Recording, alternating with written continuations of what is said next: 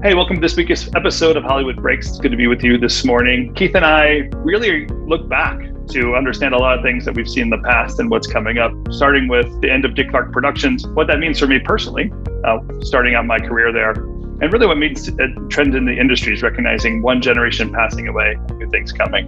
And of course, that plays itself out with the new deal that Chris Nolan has, not with Warner Brothers, maybe not a surprise, and really the understanding of what Disney's doing, the impact of a series like Ted Lasso, and maybe the need for new genres. So thanks for listening and welcome to Hollywood Breaks. I was reading an article from Matt Belliani, who has started this newsletter. It's called Puck, and it has various different sections on Washington, Silicon Valley, Hollywood, and Wall Street. And he writes about Hollywood, obviously.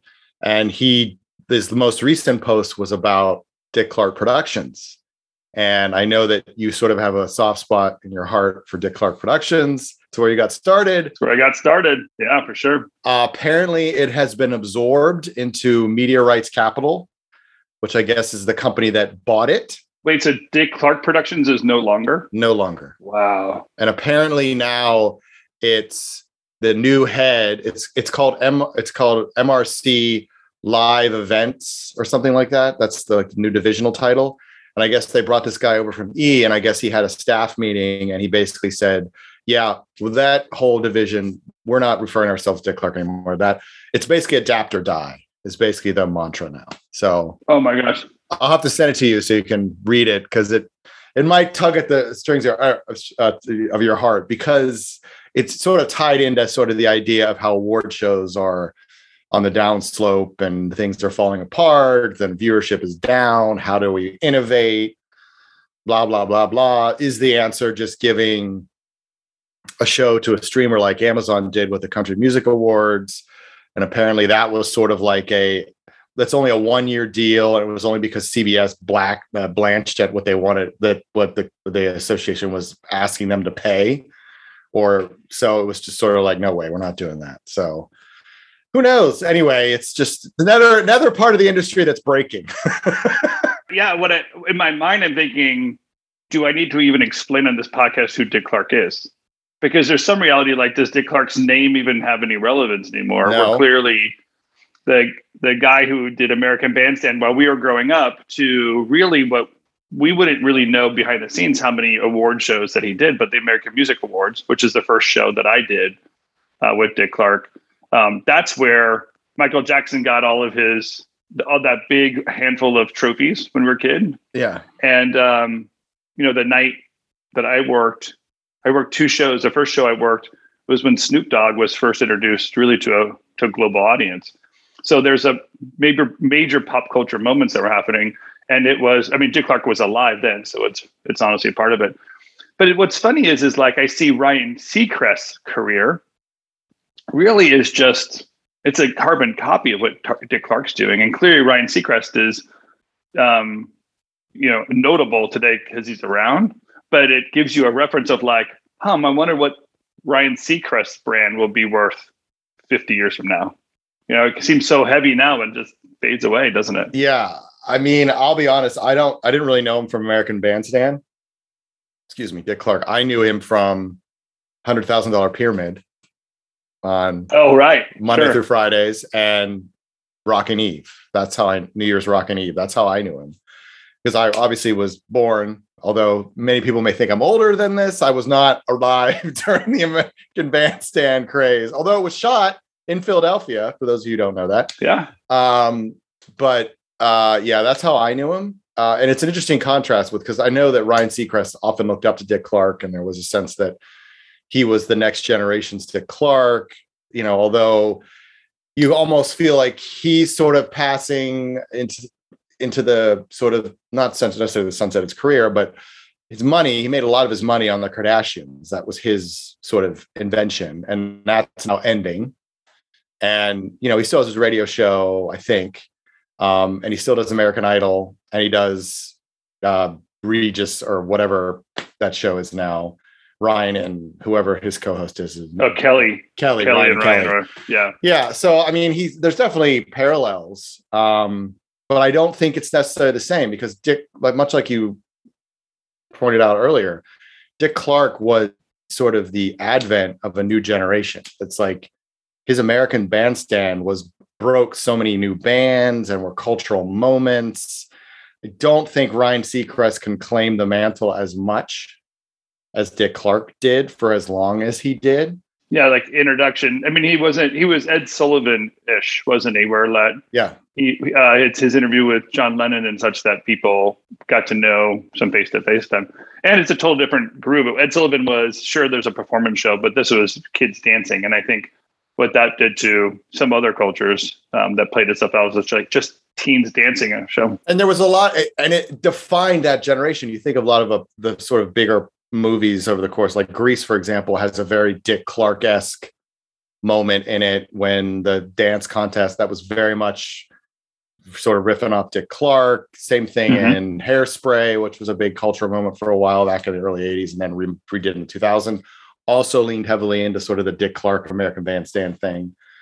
That Thing You Do had a moment so very similar to that. And it's just, he was definitely more culturally involved, I would argue, than Ryan Seacrest. But back to the article, it just was sort of talking about how Dick Clark Productions created all of these award shows, like the Golden Globes. The Golden Globes. He made it the big production that it became. Yeah. The People's Choice Awards, I think, was also him. Yeah, so American Music Awards. Even the Jerry Lewis Telethon, which again, I think I'd have to explain to Connor, yes. Right?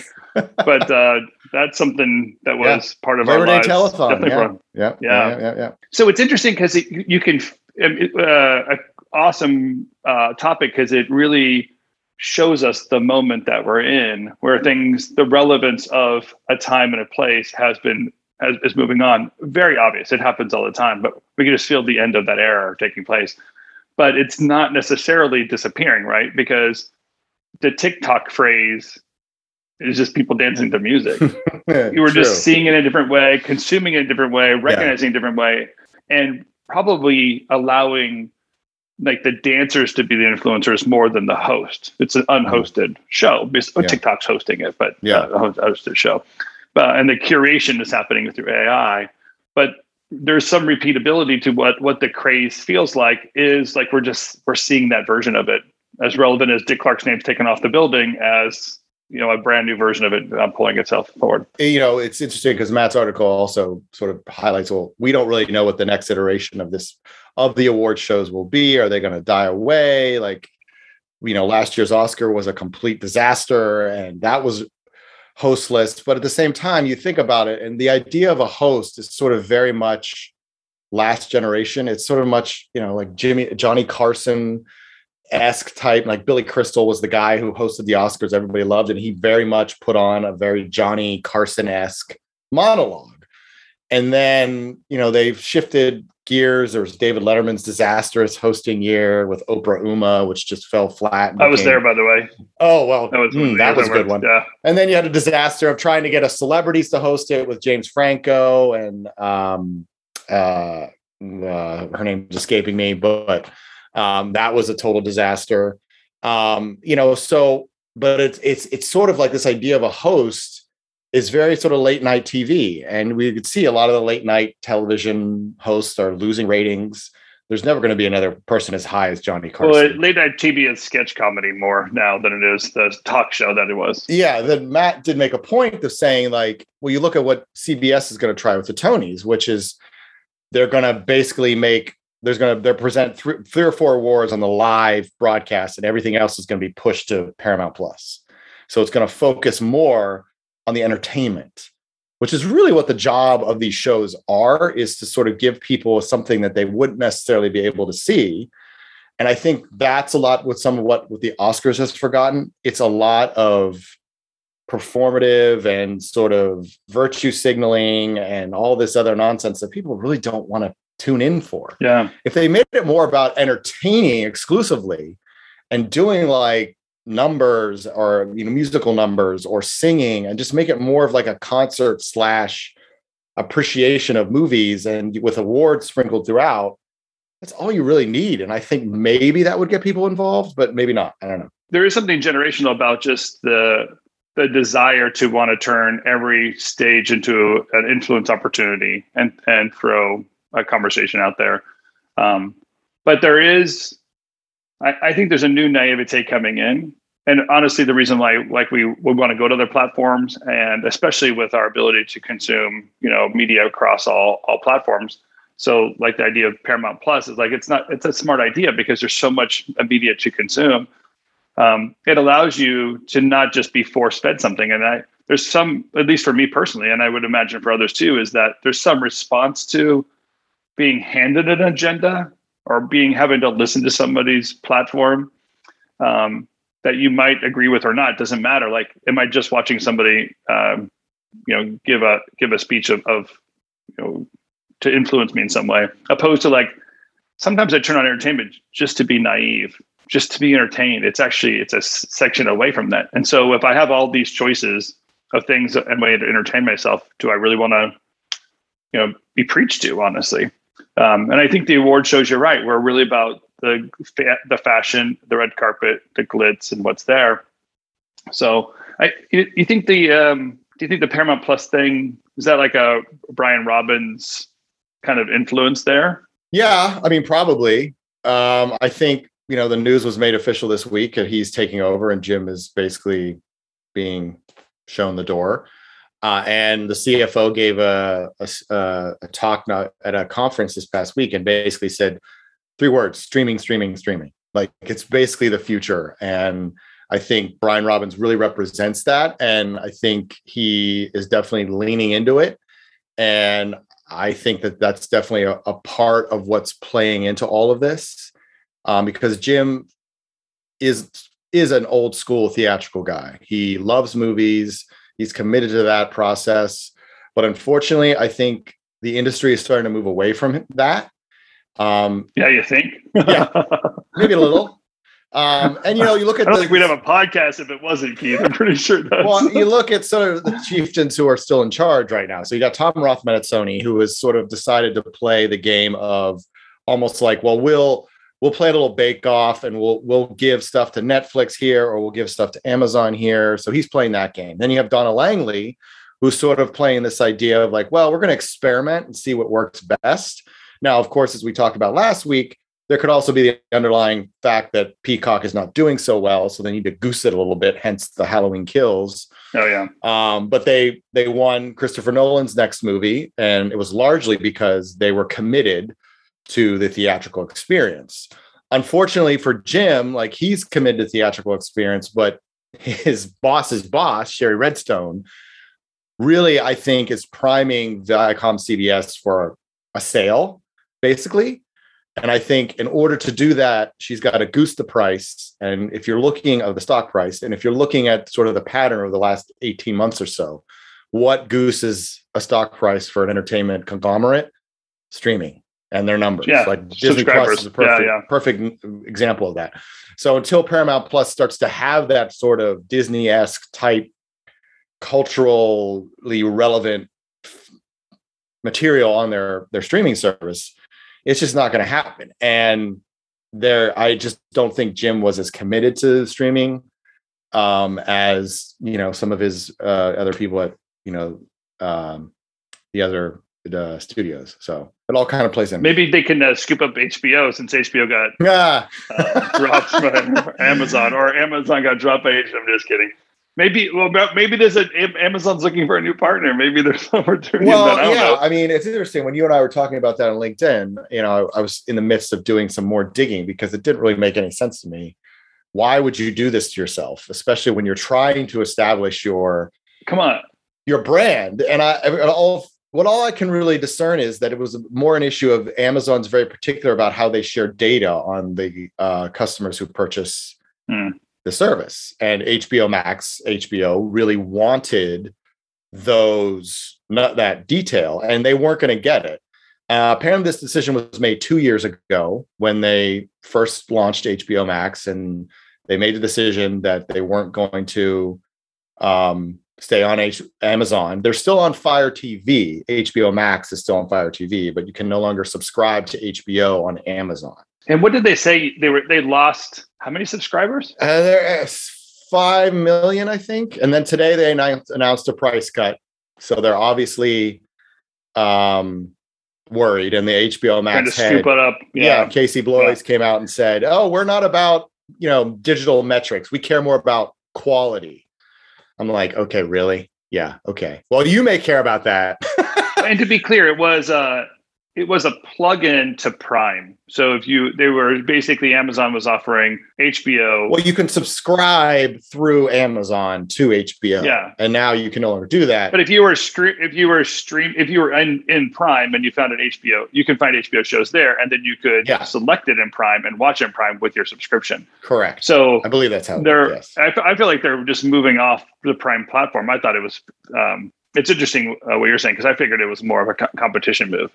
Just like Warner Brothers seems to be trying to figure out what they're doing and kind of doubling down a little bit on the whole platform move. Yeah, right. I mean, with the whole deal with Chris Nolan, basically moving on, right? So to be fair to the current regime, like, I don't envy anyone who was in that situation with Tenet and trying to figure out, and they probably all knew the movie wasn't going to play that well simply because it was so confusing. But to be fair, I don't really think it was the current regime, like Toby Emmerich and those guys, who brought Nolan to the lot. That was Jeff Robinoff, who was president of production years ago. He was the one who really started the relationship with Nolan and then made the Batmans and brilliant all that kind of stuff. So it was more late, but obviously he was not happy with how things went with Tenet. But when you look at, Hollywood Reporter had a very interesting article this past week about sort of the terms that he was setting. It was committed $100 million spend, matching spend on marketing, 3 weeks before and after the movie releases, that no other releases from the studio are put on those dates, and a minimum. Now, this number ranged between 100 and 130, but a minimum 100 days in the theater before it goes to any home entertainment service. Wow. Now, the particulars are still being worked. So 100-day block, right? Yeah. They basically said 100-day block, yeah. So he's basically saying, like, this is going to the movie theater. You cannot move it to a streaming service. And I guess it was Donna Langley from Universal, Tom Rothman from Sony, and Jim Giannopoulos from Paramount, prior to him being let go, were all shunted up to Nolan's place up in the Hollywood Hills where he edits his movies to read the script. And basically then he set out his terms, and Sony was like, "We can't agree to that." Jim was sort of taken out because he wasn't the head of the studio anymore. And Donna apparently said yes. So, but to be fair, it's also a sign that you can still work with filmmakers and have the strategy of putting things day and date on your streaming service. So it still works. There's still a way to make it work. You can kind of have it both ways, but we'll see, because apparently the particulars of the deal are still being worked out. So I don't know if they'll commit to all of his terms. Yeah. But I mean, it's a big ask. It's a movie about Robin Oppenheimer, who was the head of the Manhattan Project that developed the nuclear bomb. Yeah, sure. My mom's uncle worked on the. Oh, really? With Oppenheimer. Yeah. Oh, that's cool. So it's a fascinating story. But it'd be interesting with Chris. Yeah, Chris Nolan will probably add layers to it and understanding. Yeah.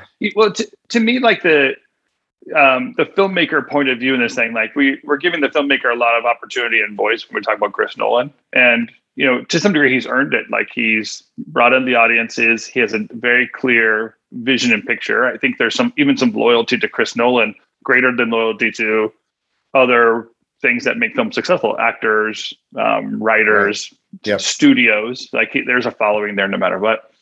But I think some of the shift that we're having, and I'll bet you the agents we're working on here is, do we care about the filmmaker, or are we just trying to make we're just trying to create consumption? Like, we're just trying to keep up with consumption. And those demands are so high. I mean, think about, that's just an investment for a film that on a platform, it might last 15 days on a platform. Like, it's not the repeatability of watching something over and over again. I mean, there's a long tail to it, but yeah, I mean, that's a huge investment to get people's attention for a very short time of a year's worth of programming. and where people are consuming it at such a high rate. And it's also it's a very complicated subject matter. It's a historical piece, which is going to turn off a big bulk of your audience because people just sometimes don't want to spend 2 hours. If he does it in a way, if he doesn't do a Citizen Kane kind of a thing, if he does it in the right way, but if it's the classic Christopher Nolan sort of, I'm intrigued by it just because I think he's a fantastic filmmaker and the stories he tells are always compelling.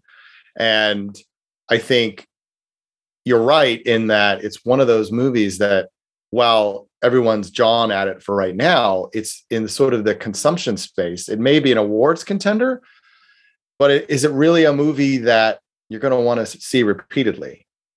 Like, that's a big question. I mean, I always go back to when I first started my career at New Line and Toby Emmerich was the president of production.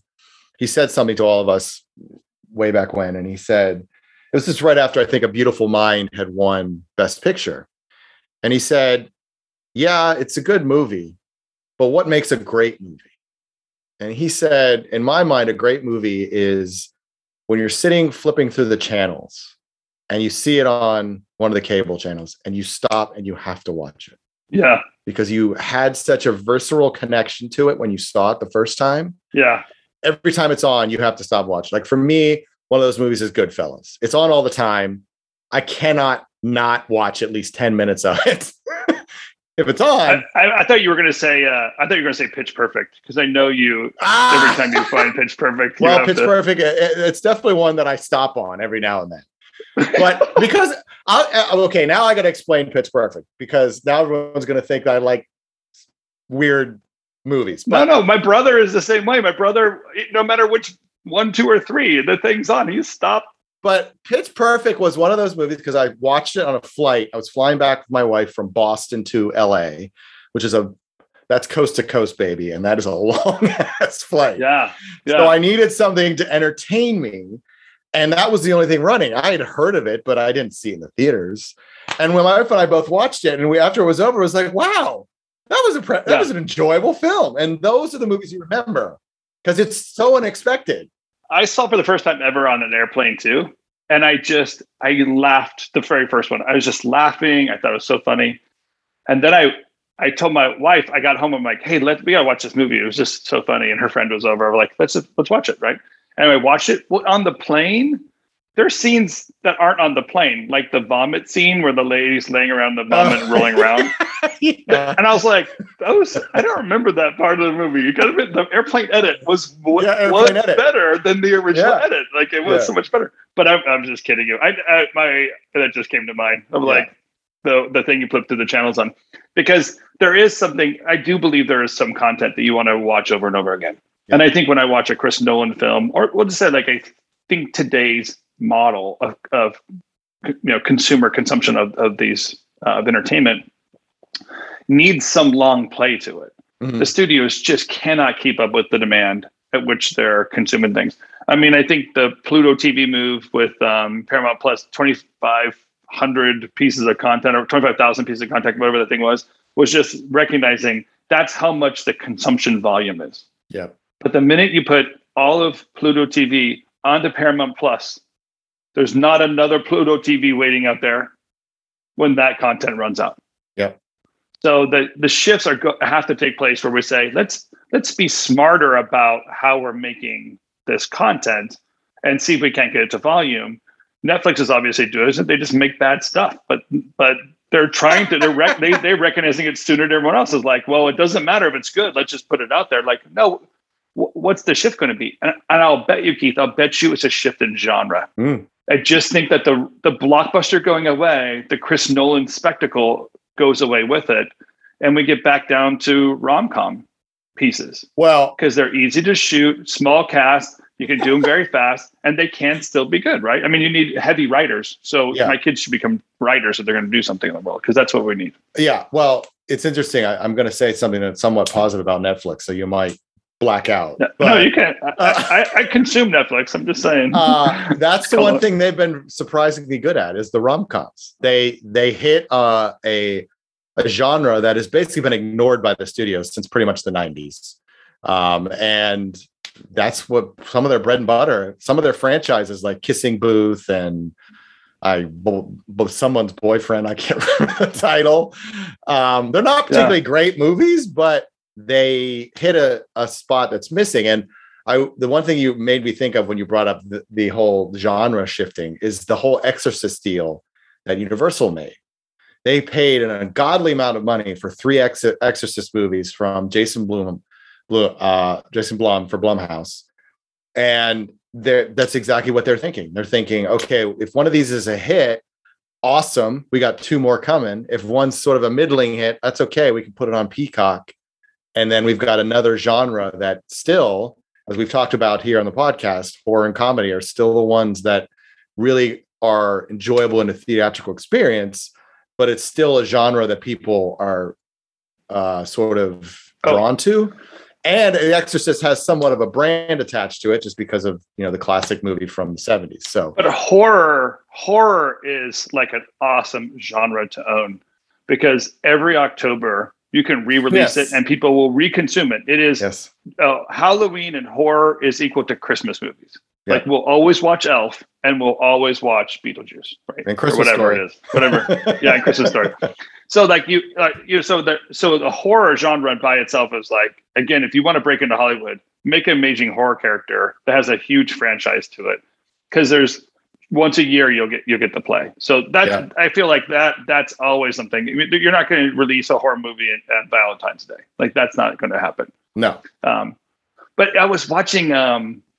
Probably why rom-com popped in my mind is like I was watching Ted Lasso this week, which, by the way, Ted Lasso, holy cow! Where did that come from on the planet? Because it works so well. I'm afraid I'm going to get a little tired of it in season 3, because the character, like we're getting, it was as an exposition first season, incredible. Yeah. Second season, we're adding some depths, and now we're creating some of the tension angles. But there was a whole episode that we just watched dedicated to and playing off of and being goofy about rom-coms. That's awesome. So it's brought into the storyline and they reenact it. It's just so clever on so many levels. And it was so funny at the end of it. I thought, I mean, these guys have their pulse on the zeitgeist a little bit, like, I think, and it works. So they're like, oh, I'll bet you it's an easier shift. Yeah, it's interesting you bring up Ted Lasso, because he's another one that's sort of like, I don't remember how, I think somebody told me about it, but the show was such a breath of fresh air, and sort of all these like depressing, the world is awful, unprecedented times, we've never blah, blah, blah, blah. And everything around us was depressing and just how awful the world is. And then here comes little show on Apple TV that's just this guy is just so unbelievably positive, and he's got all these. It was sort of like a representation of how we all felt. Like we try to be so positive in a world that's undeniably cynical, and you kind of put that in sort of a real life scenario where you've got all these cynical characters who have been broken down. You have the old soccer players broken down and done in by the system. You got the guy who's all about being a celebrity and the sport's a secondary thing. And you've got the woman who's trying to rise to power, and she takes over the team, but she really just wants to screw her husband who's been cheating on her. And you've got all these intermixing pieces. And this guy just sort of brings out the best of them. Yeah. And I think that is what was missing. And now you see a lot of people trying to copy it. No, totally. Yeah. He's a very transparent person. Yes. So and very vulnerable. Yeah. So he's not just like Pollyanna, because that's where almost like, oh, I get where this is going to go. It's basically the UK making fun of Kansas, but it's really like he expressed the show expresses vulnerability in a season where we need to understand that and be out there. But you're exactly right in saying the place you heard about it is from someone else. Why? And maybe this just like that's honestly, we all know that word of mouth, that's the best marketing on the planet. Yeah. But we all have watched that show because someone told us you should watch Ted Lasso. Matter of fact, if you're watching this and you haven't seen Ted Lasso, we're telling you should watch Ted Lasso and say, where someone told me about it. Yeah. So that whole, I think there's a genre shift taking place, and maybe like the Disney theatrical move, like the Disney's going to stay in theatrical, but they own the brands. that have a little bit of that experiential process. And I'll bet you Disney's figured out what they're going to do with the theatrical experience. I mean, they're experience makers, right? So yeah. I'm not afraid of their move staying in theatrical.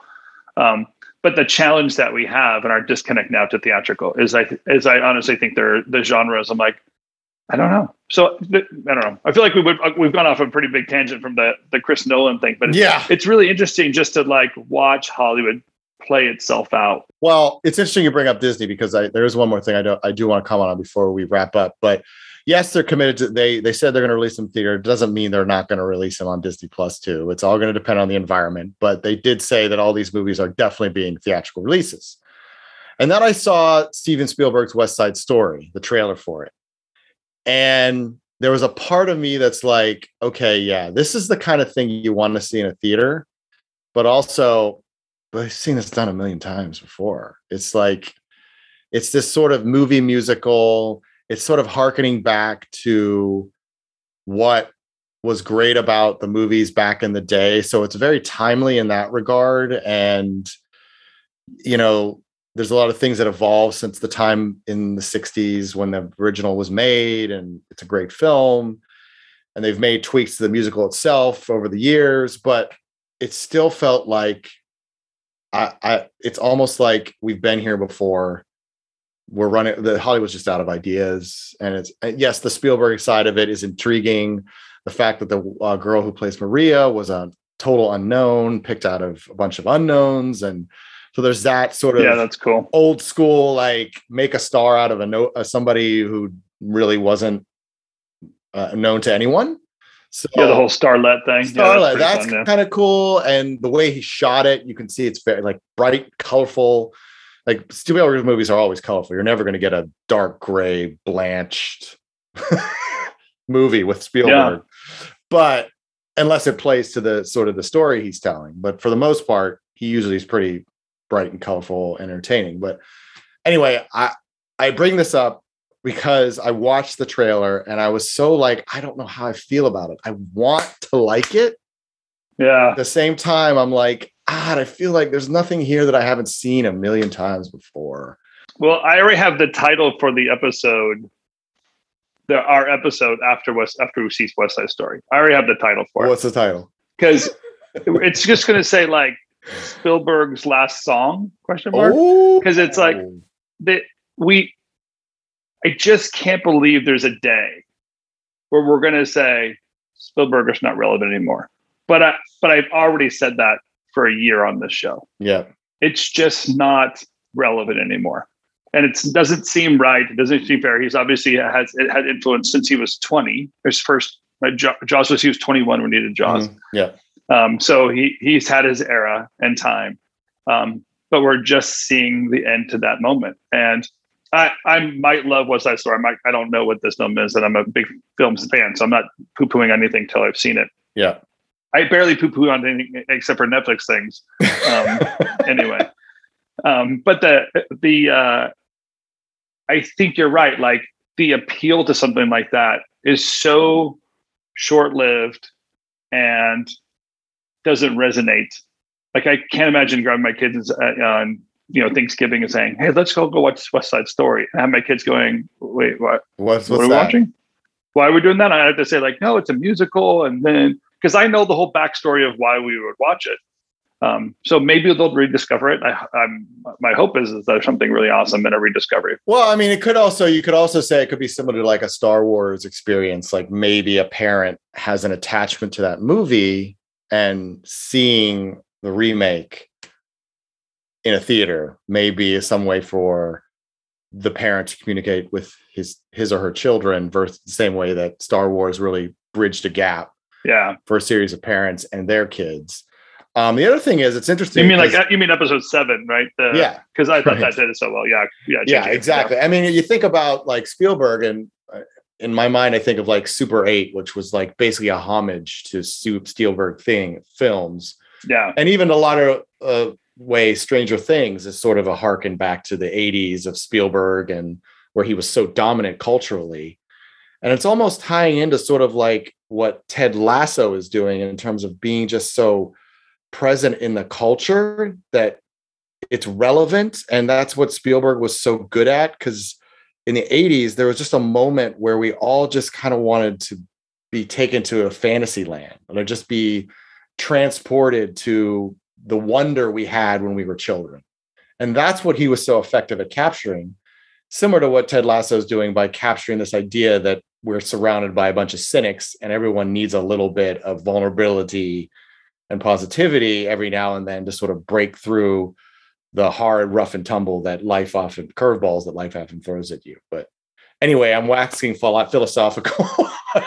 No, it's fun. I think there's a reality there.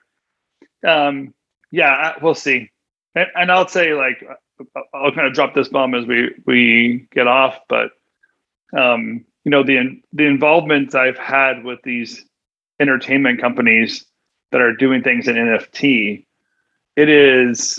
the NFT space is so early in its genesis. It's probably confusing to most people of how it even works and what's going on there. But the entertainment brands that have already started and are growing, that you've probably not heard of, I feel like there's an evolution taking place there, even of just how we understand technology, our interface to it, our ownership of it. Because it's so interesting, right now, everything you and I talk about, we don't own any. I don't own a DVD of it. I don't own the song I play. Right. Where there was a sense of ownership originally. At least I owned the cassette tape back in the 80s. So I can play as many times as I want to. And now I have to rent it from the platforms. Yeah. That there's these new things evolving that are super opportunities for people in this venue or in the entertainment space to understand. It might not ever been the dream of Hollywood that you wanted to get into when you got started, but as we've been saying over and over again, that was gone before you got started. So the things that are in front of us are pretty interesting. So I'm honestly excited about what we're going to see in the next year or so and have this thing play out. I don't think we mentioned once during this podcast, so I'm going to use it at the end. Like, we didn't mention the pandemic once in it. We basically have recognized and established there's something new and there's new great things happening, and we're just recognizing how it plays out. So that's pretty cool. Yep, I agree. Awesome. All right, my friend, it was good to see you this week. Thanks for doing this with me. Same way. Likewise. Wait, who's coming up in the next couple of weeks? Oh, we got a few. So next week we have Jeremy Gershman, who's returning for his part 2 of his 5-part series, as he so diligently pitched us on his first appearance. I love it. And then after that we have Cameron Delavu from Amazon. So maybe we'll get some insight into the whole Amazon HBO Max, depending on what she's willing to share. And then after that, well, we're warning her now. We're going to ask her, so maybe maybe she'll back out. But she might back out. We have to find out something. And then after that, hopefully, haven't confirmed yet, but Richard Rushfield will be returning for another visit on Hollywood Breaks. So that's what we've got coming up. So busy few weeks coming up. Richard, man, he's giving us some comments on YouTube. We got people out there that are fans of Richard. I know. Bring him back. Yeah. Well, thanks again. And thanks for watching and being part of what we're doing here. We appreciate you being part of our community, processing what's going on in Hollywood and recognizing what's happening in trends. If you're not yet a subscriber, please feel free to subscribe on your podcast. It does help us in talking to people and getting them on the platform. So the more you're part of our community, the greater we can grow and more people will be part of it. So thanks for all you're doing. Lydia, thanks for what you always do every single week, getting us together, making sure my camera is set up and all that great stuff, and not having the weird stuff in the corner. And of course, Connor, for the research that you help us behind the scenes. And Keith, so great to have you. Thanks, I'm glad we got through this episode without you getting in trouble with your wife. Being too loud. That is true. Not being too loud today. Yay. All right. Have a good week. We'll see you next week. See you next week.